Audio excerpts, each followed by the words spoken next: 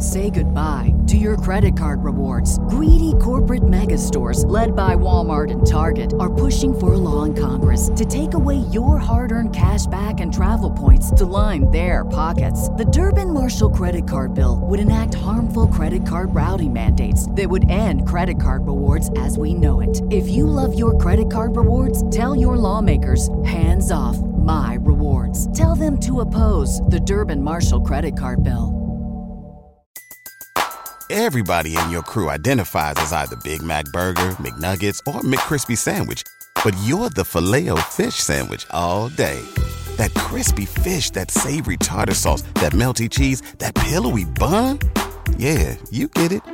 Every time. And if you love the Filet-O-Fish, right now you can catch two of the classics you love for just $6. Limited time only. Price and participation may vary. Cannot be combined with any other offer. Single item at regular price. Ba-da-ba-ba-ba. Welcome to the Baseball America podcast. Baseball America, bringing you baseball news you can't get anywhere else for more than 35 years. Now it's time to talk baseball. Hey, welcome everyone to a Baseball America podcast. John Manuel, JJ Cooper here for your daily playoff fix. And we want to remind you our Baseball America podcast and Facebook Lives, which that'll come tomorrow. These are all sponsored by Baseballism. Baseballism is the official off-the-field brand of baseball, offering apparel for men, women, and kids. Shop now at baseballism.com. Enter the offer code BASHIP and receive free shipping on your order. Visit baseballism.com for hats, shirts, and more today. Perfect time of year to get into baseballism. If your weather is like it is here down south, don't need the hoodie yet. You don't need the hoodie. You could go with a t-shirt. And maybe if they have a rain slicker, that might come in handy this week. Hot and muggy. It does not feel like October, JJ, weather-wise, but it sure feels like October on your television, on your however you consume baseball. In 2017, it feels like October, and this weekend was pretty great baseball. By the way, when you talk about that, like there was a point this weekend where I got banished because, one kid wanted to watch something, one kid wanted to watch something else. But the great thing about baseball, in 2017 from the standpoint is it's okay. If TVs are occupied, yeah. I'll just take my tablet and That's I will enjoy it on this, and it's no problem at all. But I will ask you, the thing that stood out, like if I said of all the games, the one from the weekend that was like, and there were a lot of good ones. There were a lot of good ones. There were a lot of good ones. I mean, I could easily make the argument for the Yankees game yesterday. That was thrilling, Yankees-Indians. But I'm going to go with that Nats game from Saturday. I'm guessing you might too, because that just was... my favorite game of the weekend, actually, I think it was Friday night, was Game 2, Indians-Yankees. That was an epic game. It's so funny. It feels like that. It feels like that was a month ago. It does. We have a lot to go over. The game was insane. But that game was crazy, and that was again, like we talked about, kind of previewing it and previewing the ALDS. I think everyone respects how good the Cleveland team is. That's a whole other thing. I have to give Keith Law props. He never calls them the Cleveland Indians. They just calls them Cleveland, and I'm kind of there with him. It is frustrating to watch and constantly see the logo. I don't care about tradition about that. And I'm Greek Orthodox. I'm saying I don't care about tradition, and I went to church yesterday, and I said the exact same service and the same prayers I've been saying for literally 1,700 years, 334, so not literally, just shy of 1,700 years. So I know tradition, okay? And that is not a tradition worth preserving. Just like not letting women step in the altar is not a tradition worth preserving, but saying the Lord's Prayer is. There's certain traditions that are worth preserving and some that are not. I'm off on a tangent. It's early, but that is one that's not worth preserving. So it's tough to watch the Indians in that regard. That's literally the only way it's tough to watch them. They play with so much style. They play with passion. They have a variety of different ways they can beat you. And the tried and truest way to win games in 2017 is power pitching and power bats. And that's how you come back from an 8-3 deficit. That and the fact that you never believe you're going to get beat. So a game where Corey Kluber starts and you're losing 8-3 and you come back and win, it should be the sign of a great team. But the Yankees are pretty doggone good too, JJ, because that Game 3 was epic. How much, though, did Joe Girardi need that win yesterday from the standpoint of it is very rare that a team loses a game. And I know you can make the guy's still got to make the pitch, all that. It's very rare that you have a game where you go, no, the manager 100% basically is the one who is culpable for that loss. He certainly was the most culpable. He was, because, again, we do not know. It's possible that the Indians would have had a comeback in the 7th instead of the 6th. There's some alternate universe where other stuff may have happened. But the reality of it is it is very rare. It is very, very rare that when you can say, the manager made a decision and that cost them 4 runs. It sure seemed like, it was a direct correlation. A equaled B in that case. And again, in a situation where the day 2, he came around and is like, you know what? I feel awful about it, which is the right answer, because these things happen. You have to make these decisions in a split second. The reality of it is there is no defensible when you know that the next inning those challenges just sit in your pocket. Right. And when you know that the excuse of I don't want to take my pitcher out of the rhythm, if there's a 10% shot that the inning is over, you take the 10% shot that the inning is over, because then you don't have to worry about rhythm. Right. You pat him on the back and go, good job. But, exactly. But no, that was an amazing game. We have the burgeoning development of the legend of Kyle Hendricks, which happened on Friday night. Yeah, JJ, maybe it was just the wild card games, and maybe I know we had subpar starting pitching in the first couple of games of the division series, but we actually got good starting pitching. We got 7 innings out of pitchers. We still haven't got a CG, and I don't think we're going to get one. But we did have Masahiro Tanaka and Kyle Hendricks both. And by the way, Steven Strasburg, who says hello. He was. It's like, I pitched pretty well too. That was probably the best pitching performance of the weekend. I really do. As good, and Tanaka was outstanding last night. But Strasburg, there's so much wrapped up in Strasburg pitching a playoff game. Hey, wasn't this supposed to happen 4 years ago? Or was it 5 years ago? I guess 5 years ago. Gosh, time really does fly. And to hear, I forget who was doing color for that game. I think it was Ron Darling. And he comped it early in that game. He said, this feels like his major league debut against the Pirates in this stadium in 2010. Which is something that is literally, when I say burned in my memory. It's a top 5 Baseball America moment ever, isn't it? Easy. If you said, that is one thing that did strike me, is I was sitting back and trying to replay in my head some of last year's postseason. And one thing about the fact, and I'm not complaining about this, it's just the reality of it, though, is that, and I know we're also in a weird bubble where we are. Right. There's so much baseball that happens that it is hard for me to remember specific moments. Correct. I'm right there with you. Because I'm watching so much baseball and all. So if you say, hey, do you remember in Game 2 of the World Series? And I would be sitting there and I'll tell you, be honest, I'd have to go back and look at it. Right. Because also, I'm looking at it, and I care about all these games, but at the same time, it's different. If you're a Cubs fan, I understand that you have every moment of game 1, 2, 3, 4, 5, 6, and 7 from that series. You lived every moment of them like you've never lived them before, unless you've been around since 1945. Right. I get that. But for us, I have trouble, pulling up those, except if they're not really. If you ask me about Madison Bumgarner in Game 7 of 14, easy. Right. But we're not Rainey on the Royals. We're not remembering every single moment and replaying them for years. Right. The reality of it is that there's so much good baseball that happens in October that it kind of, the brain only has so much and it moves on. Yeah. But the thing that stands out to me about this is that we've had already, I do believe, several moments, but that Strasburg one, going back to it, that Strasburg one is one I'll never forget, because that was, I remember watching it, and we talked about this on the podcast multiple times. It's we're seeing a guy who he will pitch, he will be a better pitcher down the road. Right. But we may never see him be better as far as his stuff. Correct.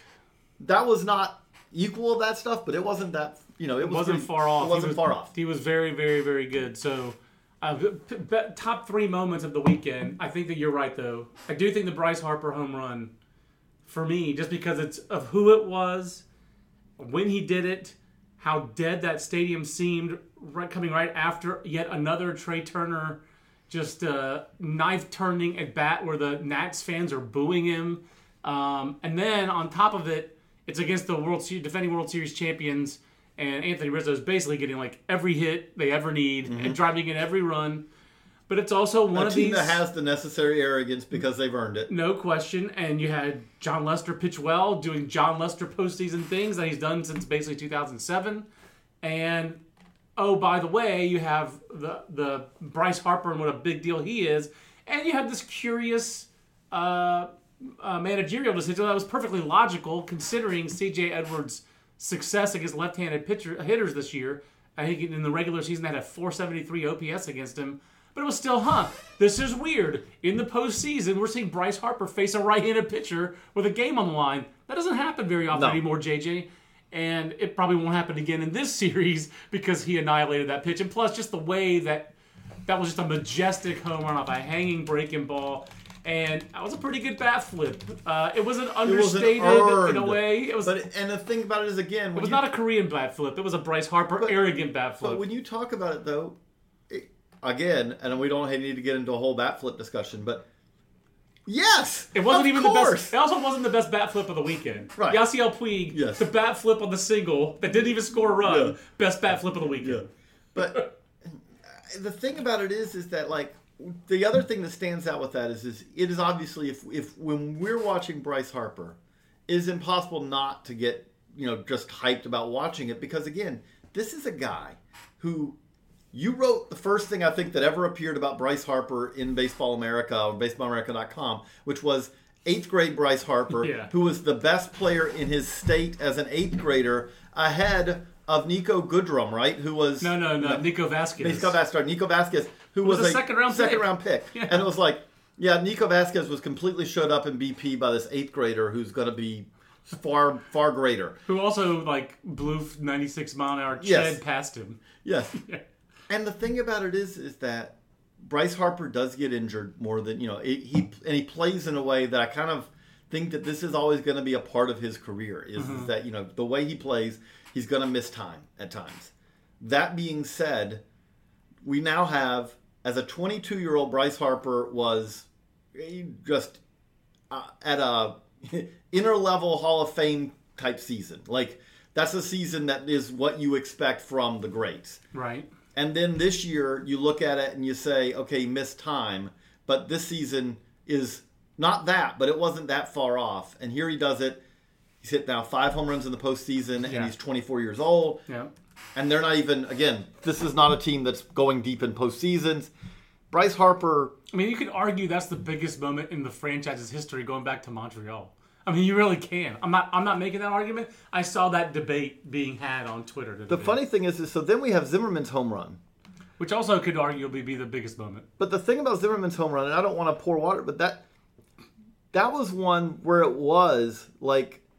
he hit that ball really high, and it just kept carrying and kept carrying and kept carrying, and you're like, okay, that was a moment to me that felt like, okay, this is baseball in 2017. Yeah, off the bat, I thought he got it. Then you watch Zobrist, you're like, oh, he missed it, and then it's like, wait, that got out, and then you're like, why didn't Ben Zobrist jump? I mean, I know Ben Zobrist is older, but Mookie Betts and Aaron Judge showed us Aaron Judge doesn't jump for that. He just goes. He was on his tippy toes, exactly. But those two guys showed us the importance of really good outfield defense, and Ben Zobrist is an infielder, and I know he's played outfield in his career. I know he's played it a lot. But he's an infielder. He showed us on that play, you saw the difference in really how important, you see defensive runs saved, all these formulas. You could see how Ben Zobrist could have saved 3 runs. I'm not saying he should have made that play because it was really high, but his effort and his ability to time it and all that stuff compared to what we saw Betts do and Reddick almost do when he knocked the ball into the over the fence with the Reds on that Jackie Bradley home run, and Judge did last night taking away that home run from Lindor.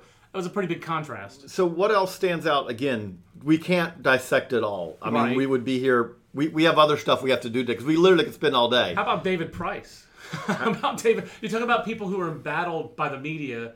Joe Girardi embattled. Doesn't seem like he's having very much fun being the manager of the New York Yankees anymore. And Buster Olney this morning on Mike and Mike on ESPN Radio said that he wouldn't be surprised if Olney's not back next year. And it's as much because Girardi doesn't want to come back as much as if he gets fired. So that was interesting news. But I would say that David Price, he kind of was in his own self-made conundrum of taking on the Boston media for really no good reason this year. If you count Dennis Eckersley as Boston media, I think he'd have a little bit more sympathy if you took on curly-haired boyfriend as Carl Everett called Dan Shaughnessy. Which my interactions with Dan Shaughnessy have been great. So I don't know him, but I know he was, my interactions with him have been very positive. But I know a lot of people in Boston don't like him. there are a lot of media members in the Boston area that aren't fan favorites and do that on purpose. But Dennis Eckersley is not one of them. He's an ex-player, and the confrontation they had this year over Eduardo Rodriguez and what Eckersley said about him. So Price has had a very difficult year physically. He's had a difficult year with the media there. And the pitch that he pitched, he's been the only Red Sox pitcher really who's put up consistent zeros in this series. And the Astros offense, we've talked about it, JJ, just how good they are. Relentless. David Price was on, a day's rest or 2 days rest? I guess it was 1 day's rest to go 4 scoreless. That was a pretty good effort. That was one of the best efforts we've seen of any pitcher in the postseason. And the other thing that stands out about it is that when you've already talked about this, the game in 2017, I don't know. Like, the reality of it is you're right. He's not, like they said, because of his elbow and all that, Doug Fister got the start. Right. And it did mean, and Doug Fister wasn't around for long. Right. But in the end, I don't know that what David Price did, I'm trying to catch up to baseball, and I think everyone is, to where it is now as far as how pitching is dealt with and all. But I don't know that the ability to do that basically, which is a hard job to do. I mean, that's the thing I think we need to emphasize here. Yeah. It is not easy. It is one thing to be told, here's your game, and go out there and basically, nowadays there's no pitching in a pinch. This is not 1905 right. Where you're like, I can just put it over the plate for these next 3 because this is a 2012 College World Series. You're not pitching in TD Ameritrade Park with softballs. So every pitch has to be a pitch with purpose. Every pitch, that if you make one mistake, 8 guys in the lineup can basically hit a home run off it. All that. You got all that. But it is harder to me, and from when I've talked to pitchers, it is harder for them to say, I'm going to go through the lineup a time and a half on basically no notice. Right. Compared to, I'm going to start and try to give you 6. Yep. That is harder to do. And that's what David Price did. But at the same time, I don't know that David, you need better out of Fister to do this. But I don't know that he's not actually more valuable to them as this, super reliever. Reliever who will take 4 innings of a game away. I just don't know how tenable that is. We'll see. Today will be interesting because there is forecast for rain in the Northeast. So we're scheduled for 4 games. We may just get 2, Boston and New York. Mm-hmm. Both those games are in question. And although the worst scenario is you get these rain delay that eats pitching instead of saves pitching. That's right. I will say in that same Red Sox game, A.J. Hinch got some flack for taking out Brad Peacock too early. So I think that I just think it's really hard. I don't think we know kind of where we are yet. I do think the game that was the highest quality game of the weekend was the game where Tanaka and Carrasco were both on their games and both pitched deep into that game and pitched very well. Both teams needed, it did come down to a battle of the bullpens, and Greg Bird got Andrew Miller, which that's also again. I mean, on the strat cards, that ain't happening. I think there's no home runs against lefties on Bird's strat card, and no home runs allowed against lefties on Miller's strat card. So that ain't happening on the cards, but in real life, Greg Bird annihilated that baseball. # Colorado. And then Aroldis Chapman, who seems to have put, again, whatever it was, and I was subscribed to the, did you see how much I pitched last October? I was tired. Yes. But that was... By the way, did you see that Aroldis Chapman favorited a Instagram post that called Joe Girardi an imbecile? Yes. So he had an interesting weekend. Yes. But to go out and do the 5-out say... The other thing that struck me as I was watching that last night is that what Mariano Rivera did, and when Mariano Rivera did it, it was something that was this outlier of many sorts. What stood out about Mariano Rivera is that when we got into the La Russa form of this guy's the 7th, this guy the 8th, this guy the 9th, Joe Torre, with Rivera would use him as the 2-inning save, which was, is now becoming kind of the norm. Which it should have been. It should have been. And that's the thing, is that he made it look easy, and I know it wasn't easy, but it certainly was a very successful strategy, and it was on display every October, and why other teams weren't trying But I to do think in emulate that. 2017, now we look at it and we say, if you're saving your closer, and again, okay, if you've got Fernando Rodney and you're saving him for the ninth, feel free. Sure, exactly. But if you've got Craig Kimbrell or you've got Aroldis Chapman, or you've got one of these guys, who is is a guy who, when he comes into the game, you go, man, it is going to be almost impossible for us to come back. Right. You saving that guy till the ninth doesn't make a whole lot of sense, even if it means, you never. It comes back to, in the postseason, you never know what the next game's going to be like. I would rather use Aroldis Chapman for five outs there.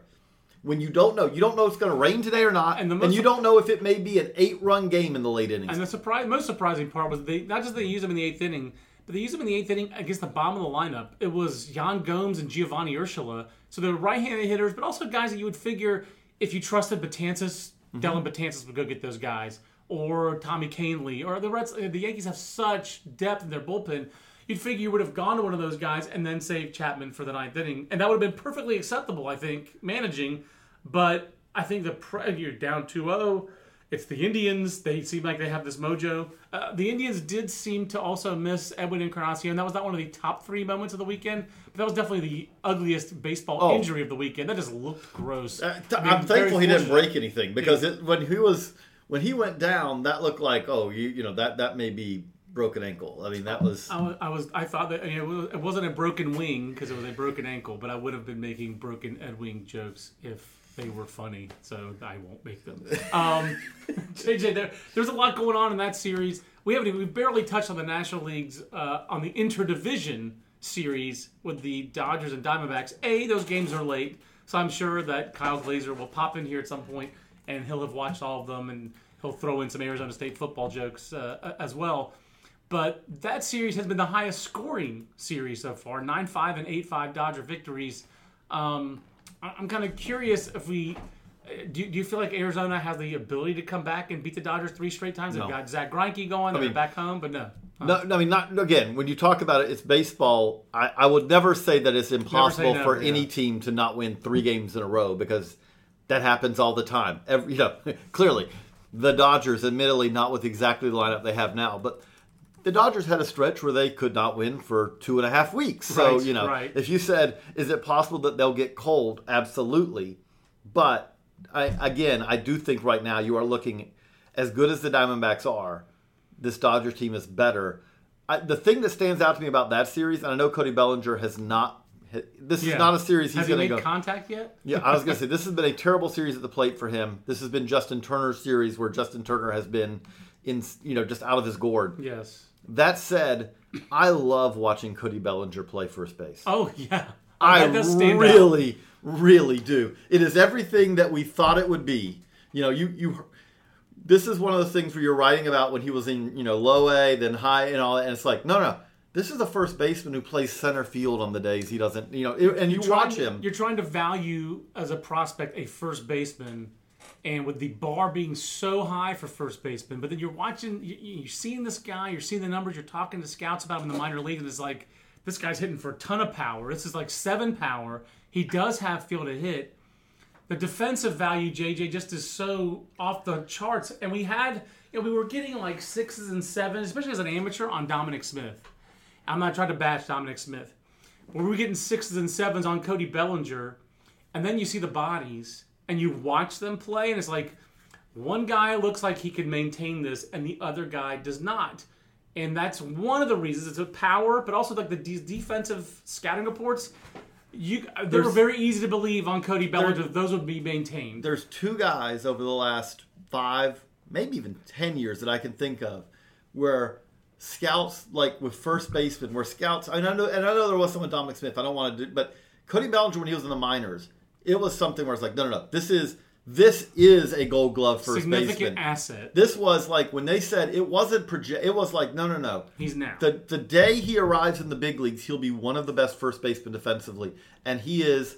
If he's not Herky Fernandez like, he is maybe he's one notch below that, but he is exceptional. Yeah. And then the same thing, we haven't even seen him much yet as a pro, but it was like when you're Evan White this year at Kentucky, where you were getting I want to talk about the first baseman's defense, which is something that never happens. But one of the things that makes sense with that is that occasionally you are going to have guys who play first base like a shortstop. Right. Because it's like every 4 or 5 years. if you throw with your left hand. Yeah. But James Loney was that kind of guy. He was described that way in low minors. Eric Hosmer certainly was described that way in the low minors, and is a good. I wouldn't say he's a great. But he's been a multiple Gold Glover. But he's really good. Yep. And to me, Bellinger is a little better than both those guys. He just seems like he's a more fluid athlete. So fluid. And we saw it again. I've talked and about so it over comfortable the years. turning when you take a first baseman who has that fluidity with a comfort at throwing.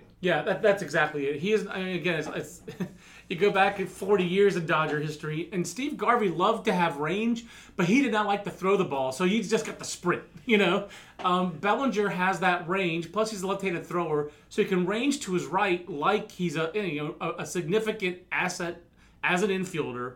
And when he ranges, boy, Rich Hill better get over and not be old man Rich Hill. And he didn't get over at one point, but this guy is a playmaker as a first baseman. But also, and the thing about it is for a first base, when you talk about, comfortable throwing, there is no, first base is the position where there's no easy throw. Mm-hmm. I mean, if you think about it. Right, no, you're right.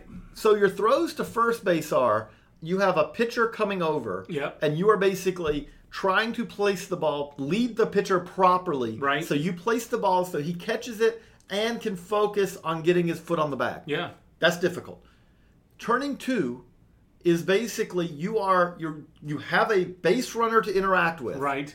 Okay, I can't, I've got to make sure, but also I've got to feed the ball. And sometimes I've got to feed the ball and then I've got to take off to cover, again, sometimes you got to cover usually the pitcher, but sometimes there's never an easy throw, and he makes all those throws.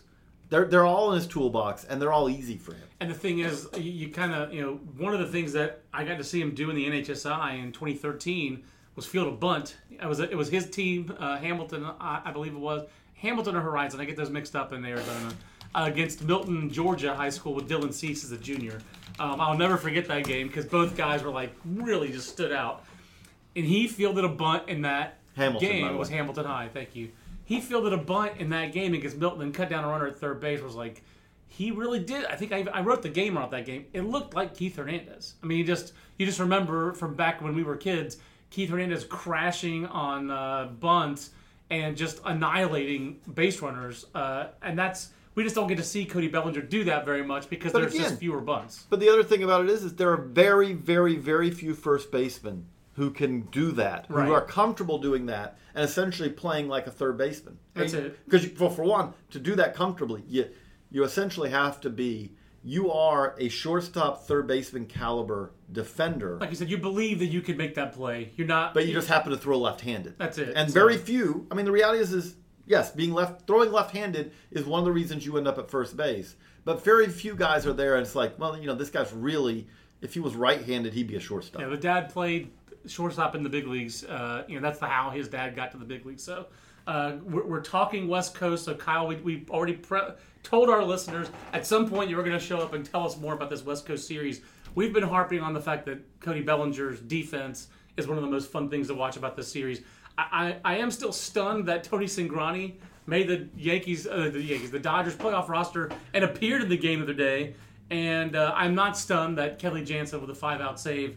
What stood out to you about this series so far, this Dodgers-Diamondback series? Well, one thing for me is the Dodgers have been jumping on them right away. I mean, that's a really, really talented offense. We talked, I think, before the series started that it was a really good offense that when they're at their best, they were right with the Nationals as one of the best offenses in the major leagues. And then they had that horrendous stretch where everything seemed to go wrong at once. And we talked about when they're on, I'll take that offense against anyone's, Astros included. When they're on, they have Yasiel Puig hitting 8th. Right. Come on. But they're so streaky. And so I think for me, that's the biggest thing. As soon as Justin Turner hit that home run in Game 1, the electricity in the air at Dodger Stadium, it was almost a statement of, okay, we've come to swing the bats. This isn't going to be the Dodgers offense you saw during that late August, early September swoon.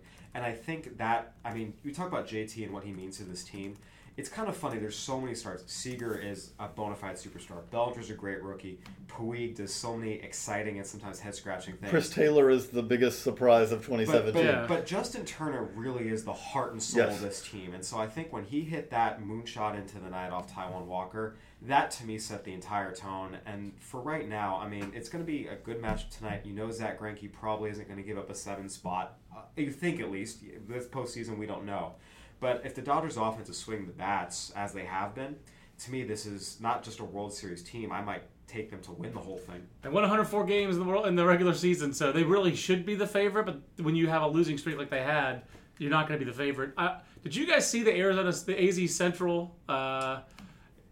They say satirical story that was called "How to Spot a Dodger Fan." Did you see this story? I have not seen it yet, but have you seen this, JJ? So for those who don't know, Arizona has a very weird relationship with Southern California. They always visit. It's sort of a weird... I would say it's summed up by one word: jealous. I mean, that's really what it is. It's a little bit. You have a lot. A little bit? Well, it's a lot of it, and I say this as I'm trying not to insult my Arizona friends. I have a lot of them, but it's not. It has nothing to do with anything other than they don't have any water. I mean, like Los Angeles. They look at Los Angeles and go, "Man, I wish we had that water." Where they really come was Mission Beach and San Diego. I swear to gosh, whenever I would go home for spring break, I felt like I was back at ASU. You'd see all the Arizona plates. You'd see the ASU parking tag. I mean, it was amazing. But yeah, I did not see this. But ever since the Dodgers jumped in the pool, Arizona Diamondbacks fans especially have had a special hatred in their heart for the Dodgers. You would think it would be like the Cubs. I guess they just like the Cubs too much. There's so many Cubs fans in Arizona. Right. Arizona's mostly people who relocated from the Midwest. Right. The Californians that go to Arizona for school typically go back to California. All the Midwesterners who went there stay. They're like, I've had enough sausage for my life. But this is how it starts. This article: Sample Field Guide to Spotting the Typical Dodger Fan. Their LA jerseys and hats are brand new, purchased from the Bandwagon souvenir stand. They fire up Facebook Live and transmit the game as if they have baseball's express written consent, and they don't. They pony up for seats right behind home plate so they can put uncredited baseball fan background on their acting resumes. Some of these are kind of funny. When the Dodgers fall behind, they focus on Twitter and feign indifference. Like salmon swimming upstream, they instinctively head to the exits by the 7th inning regardless of score, ostensibly to beat traffic. More likely they're bored because not one person has recognized them. It goes on. So now this has been added. It's an update at the top of the story. We're adding this note due to the tremendous social media reaction to this article received. This piece was meant to be in jest, satirical, tongue-in-cheek, all in good fun. If you want, hit us back with your favorite D-backs fan mischaracterization and assumption. There'd have to be D-backs fans, first of all, to do that. Oh, zinger. I'm not even a Dodger fan. And for those of you who bleed Dodger blue, congrats on making it to the division series. Every successful team needs a rabid fan base. You've clearly shown you are that. That's the thing that kills me the most. It's easy to make fun of Dodger fans, but there are more than 3 million Dodger fans every year since they got to. I bet that if you go back to when the Dodgers showed up in Los Angeles in 1958, that they lead Major League Baseball in attendance. And by the way, period. Do remember, and that is with most of them being unable to watch their team on a nightly basis on TV. And the Frank McCourt era, you saw a lot of the fans dwindle, and rightfully so. But it is... I would say that you could be a legit Dodgers fan, and you're like, I am going in hiatus until he gets rid of, until he sells the team. That's exactly that was a fair response. That was exactly what happened, similar to what the Chargers fans did with Dean Spanos. But anyway, moving back to baseball, I mean, the thing right Dean now... Dean Spanos reference. Oh, absolutely. Right. But one of the biggest things that... It's always seemed like a really weird mischaracterization. I've covered those Dodgers postseason games. I covered a lot of Dodgers regular season games when I was out there.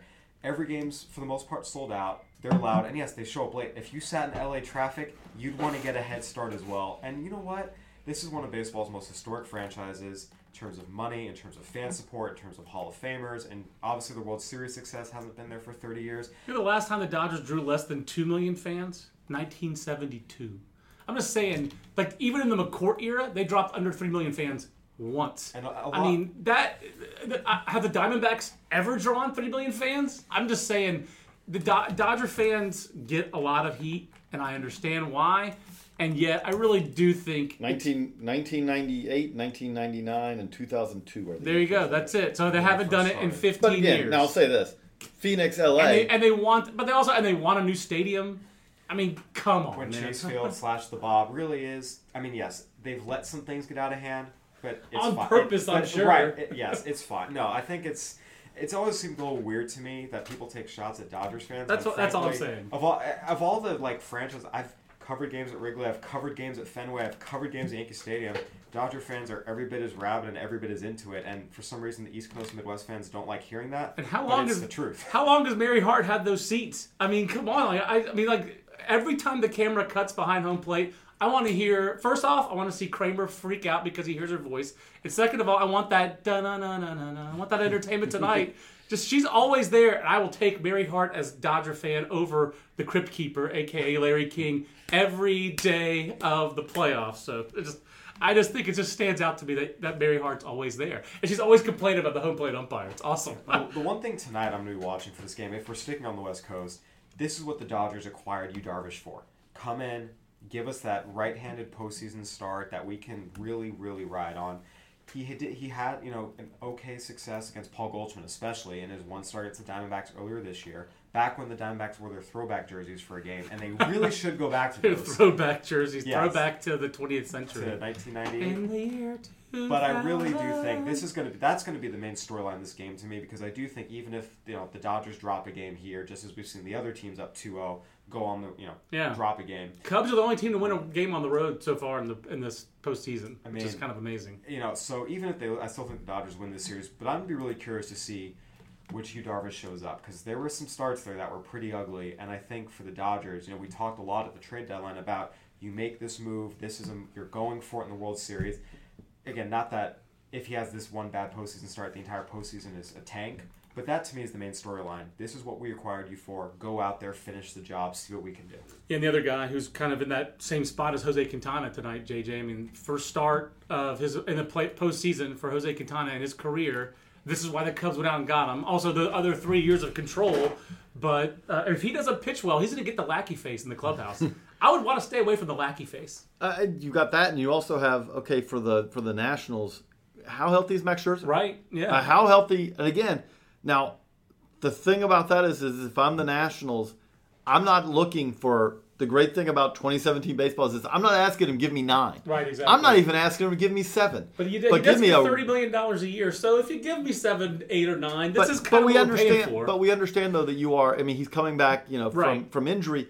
But give me a really good 5 to 6. I never put anything past Max Scherzer. I mean, that guy is. I mean, he really is as entertaining to watch pitch as any pitcher in baseball.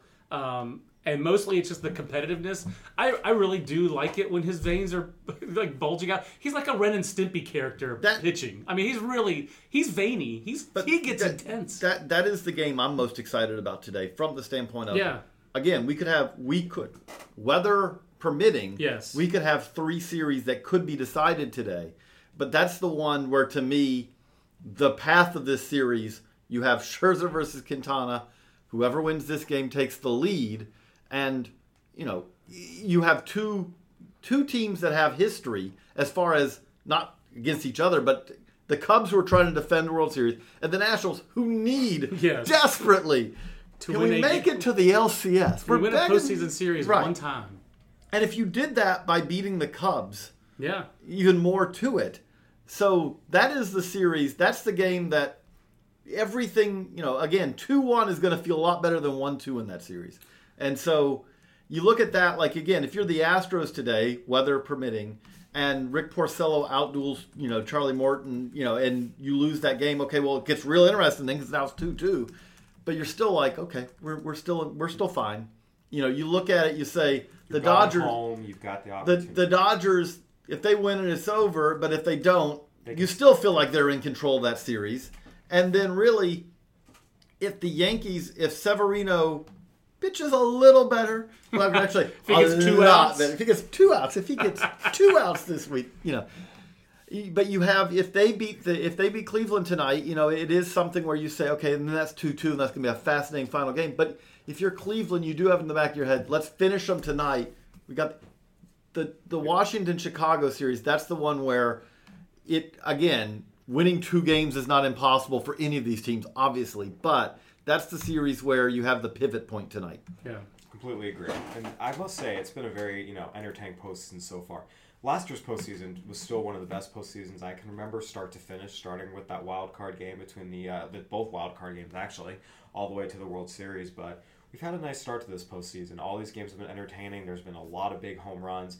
As much as the starting pitchers have not always been great, we have seen some good pitching performances. We've started to, seen a little bit of everything. Tanaka last night. David Price, new Red Sox hero. Who'd have thunk? Yeah, no. Well, they would have 2 years ago, and they gave him $217 million. It is amazing. Like Dan Shaughnessy wrote it last night, like how he's pitched his way into fans' hearts. Red Sox fans are they really that fickle? No. I guess they are. No. When you say that, let's be honest. He hasn't pitched his way into Red Sox fans' hearts. He's pitched his way to basically where, okay, well, let's see what you do next time. That's right, exactly. Because the same story would be if he blows it in Game 5, will be, well, David Price didn't, Well, Eric J. Alves asks on the Twitter machine, do Red Sox hope game is played to keep momentum from yesterday and take chances with Porcello, or hope for rain so Sale and Price are ready for Game 4? I think there's an obvious answer to that one. Yeah, I mean, Sale and Price. I mean, come on, the Price. Momentum in the playoffs is who's on the mound. It's who's on the mound, and momentum. I don't care what you did yesterday. If in the first inning, Porcello gets shelled, nothing that happened yesterday matters. I do think that the Nobel Prize for Economics was just awarded this morning in Oslo to the dude who says that the human element has to be factored into your economic models. So I think that is basically, to me, like, can be transferred to baseball. And yeah, there is a human element to this, and there is a momentum element to this, and this is probably, I don't know if you could say it's science, but it's definitely economics, which is what the whole game, all these front offices are based off these economic models right now. So I think there is something to it, but there's more to Sale and Price being available, Sale being at his best, and Sale greater than Porcello. So just to put it on the other side, though, at the same time, instead of now facing Charlie Morton, you might have to deal with Keuchel Verlander again. Keuchel. Yeah, Keuchel. Charlie Morton's been really good lately. So I never thought I'd say that, but Charlie Morton has been really good lately. So I might not want to face Keuchel. Keuchel's good. I would rather face Morton than Verlander. But Charlie Morton's pretty good. So the Astros, for me, they do have. I'll be really interested. I was a little surprised that they started Peacock over Morton the way that Morton finished the year. Roger Munter also says, JJ, thanks for answering my question. In one of the recent podcasts, he will take exception with JJ for thinking Mantle was a better prospect than Mays. I agree with him. I think Mays was the better prospect. I think Mays was the better player. I think Mantle's the better prospect. The reason I say that is you had a switch hitter who ran supposedly, like, again, when you talk about scouting a prospect, pre-knee injury times for Mickey Mantle, the ones that I've been given by, and I mean, when I say, if you're talking to a scout who scouted Mantle at this point, saying long-time scout is pretty obvious part of that. But the times I have heard, obviously the power for Mickey Mantle was at the top. Raw power was at the all-time top of the scale. Again, he didn't hit the ball 565 feet. I know he didn't, but he was all-time top. If he just 500, that's 80 pounds. But all-time top of the scale, and the running times were easy 80s. So you had that. As good as, again, I think Willie Mays... Was Mays not an 8? I mean, come on, I think it was an 8. I think he was a center fielder at the time. Mantle was not, because of DeBash. No, but Mantle he was a right field. When being scouted, he was a shortstop. And a bad one. Yeah. He was like B.J. Upton. But he had the arm, too. But again, we're talking about two of the all-time greats, but I do think, the funny thing is that, and Babe Ruth would not, when we're talking about this, Babe Ruth would not, it's like, well, the body's not going to hold up very well. I think he's going to, right. All that. I do love looking at the 1951 Giants, who, of course, was that the year of the Giants win the pennant? That was the year, right? 1951? I think that was the year of Bobby Thompson's shot heard around the world. Giants win the pennant, yada, yada, yada. That team walked more than it struck out. 671 walks, 624 strikeouts. As a team, and Mays was 57 walks, 60 strikeouts. He was one of the worst strikeout to walk rates on the team.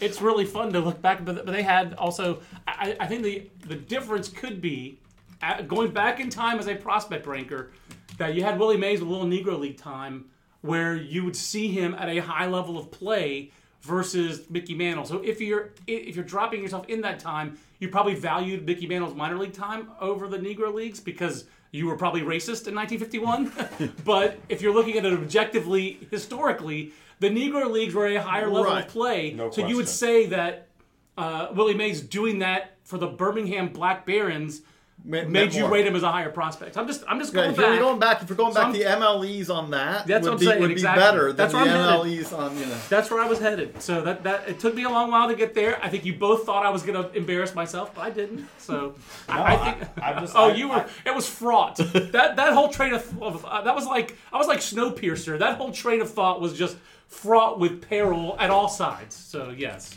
I thought that all of humanity was going to die in that. That's my first Snowpiercer reference. Have you ever seen that movie? I did not. It's a pretty random movie. It's one of the weirder post-apocalyptic movies. To wrap this up, because we need to, so Happy Columbus Day, everybody. Yeah. So which Indigenous Peoples Day. So which series do you think goes? Which series do you think goes 5? I think the Cubs Nationals one is the best one. It's just, I know I'm borrowing from the NBA, but the series don't start till someone wins on the road. That series started from game 1, and we've had our share of drama and moments in that series. So that's the best one so far, and I think that will continue to be the best one. I think the best game was the Indians' 13-inning win, but I still think I think that's the best series. Yeah, Cubs Nats is the best series. I do feel like at the beginning when I said the Astros Red Sox was the one that gave me the toughest time to pick, and John told me I was wrong because the Astros were going to run them over. So they did the first 2 games. They did the first 2 games, but I actually am intrigued. I don't know, maybe I have too much faith in the Red Sox, but I kind of think they're going to put this to 5, and the Astros are going to feel a little bit of pressure on them. I just like the way that, as much as Porcello has struggled, I don't know, the Red Sox at home, backs against the wall, I kind of have a feling they're going to make it an entertaining one. Anybody watch any of the FS1 post game where after the Red Sox Astros game after Game 3, where Big Papi was asked a question and answered about the Red Sox and then finished by saying, "I'm so happy." Hashtag journalism in 2017. I will say the fact the Red Sox won a playoff game that they started Doug Fister in, that's impressive. I'll leave it at that. But no, so it is going to be a crazy day. We do hope that the weather, Yeah, we might only get 2 games today. We might get 3. Let's hope we get 4. But if we're going to get 4, the thing I do hope is I don't want this to be something where you have 2 innings and then rain comes. And I would hate to see these games, either of these AL games, determined somewhat by, well, the rain came at the right time for this team, the wrong time for this team, things like that. Yes, I agree. Thanks for putting up with me, guys. JJ and Kyle, that was fun. We want to thank our followers and listeners for tuning in today. Today's podcast was sponsored by Baseballism. Don't forget to shop now at baseballism.com. Enter the offer code BASHIP to receive free shipping on your order. Visit baseballism.com to shop for hats, shirts, and much more today. And we'll be back tomorrow talking about however many games we have in the Major League playoffs here on Monday, October the 9th. For JJ Cooper and Kyle Glazer, I'm John Manuel. We'll see you tomorrow. So long, everybody. This concludes our program. Want more in-depth baseball coverage? Be a better fan. Visit baseballamerica.com to get more comprehensive baseball coverage. Say goodbye to your credit card rewards. Greedy corporate mega stores, led by Walmart and Target, are pushing for a law in Congress to take away your hard-earned cash back and travel points to line their pockets. The Durbin-Marshall credit card bill would enact harmful credit card routing mandates that would end credit card rewards as we know it. If you love your credit card rewards, tell your lawmakers, hands off my rewards. Tell them to oppose the Durbin-Marshall credit card bill. Everybody in your crew identifies as either Big Mac Burger, McNuggets, or McCrispy Sandwich. But you're the Filet-O-Fish Sandwich all day. That crispy fish, that savory tartar sauce, that melty cheese, that pillowy bun. Yeah, you get it. Every time. And if you love the Filet-O-Fish, right now you can catch 2 of the classics you love for just $6. Limited time only. Price and participation may vary. Cannot be combined with any other offer. Single item at regular price. Ba-da-ba-ba-ba.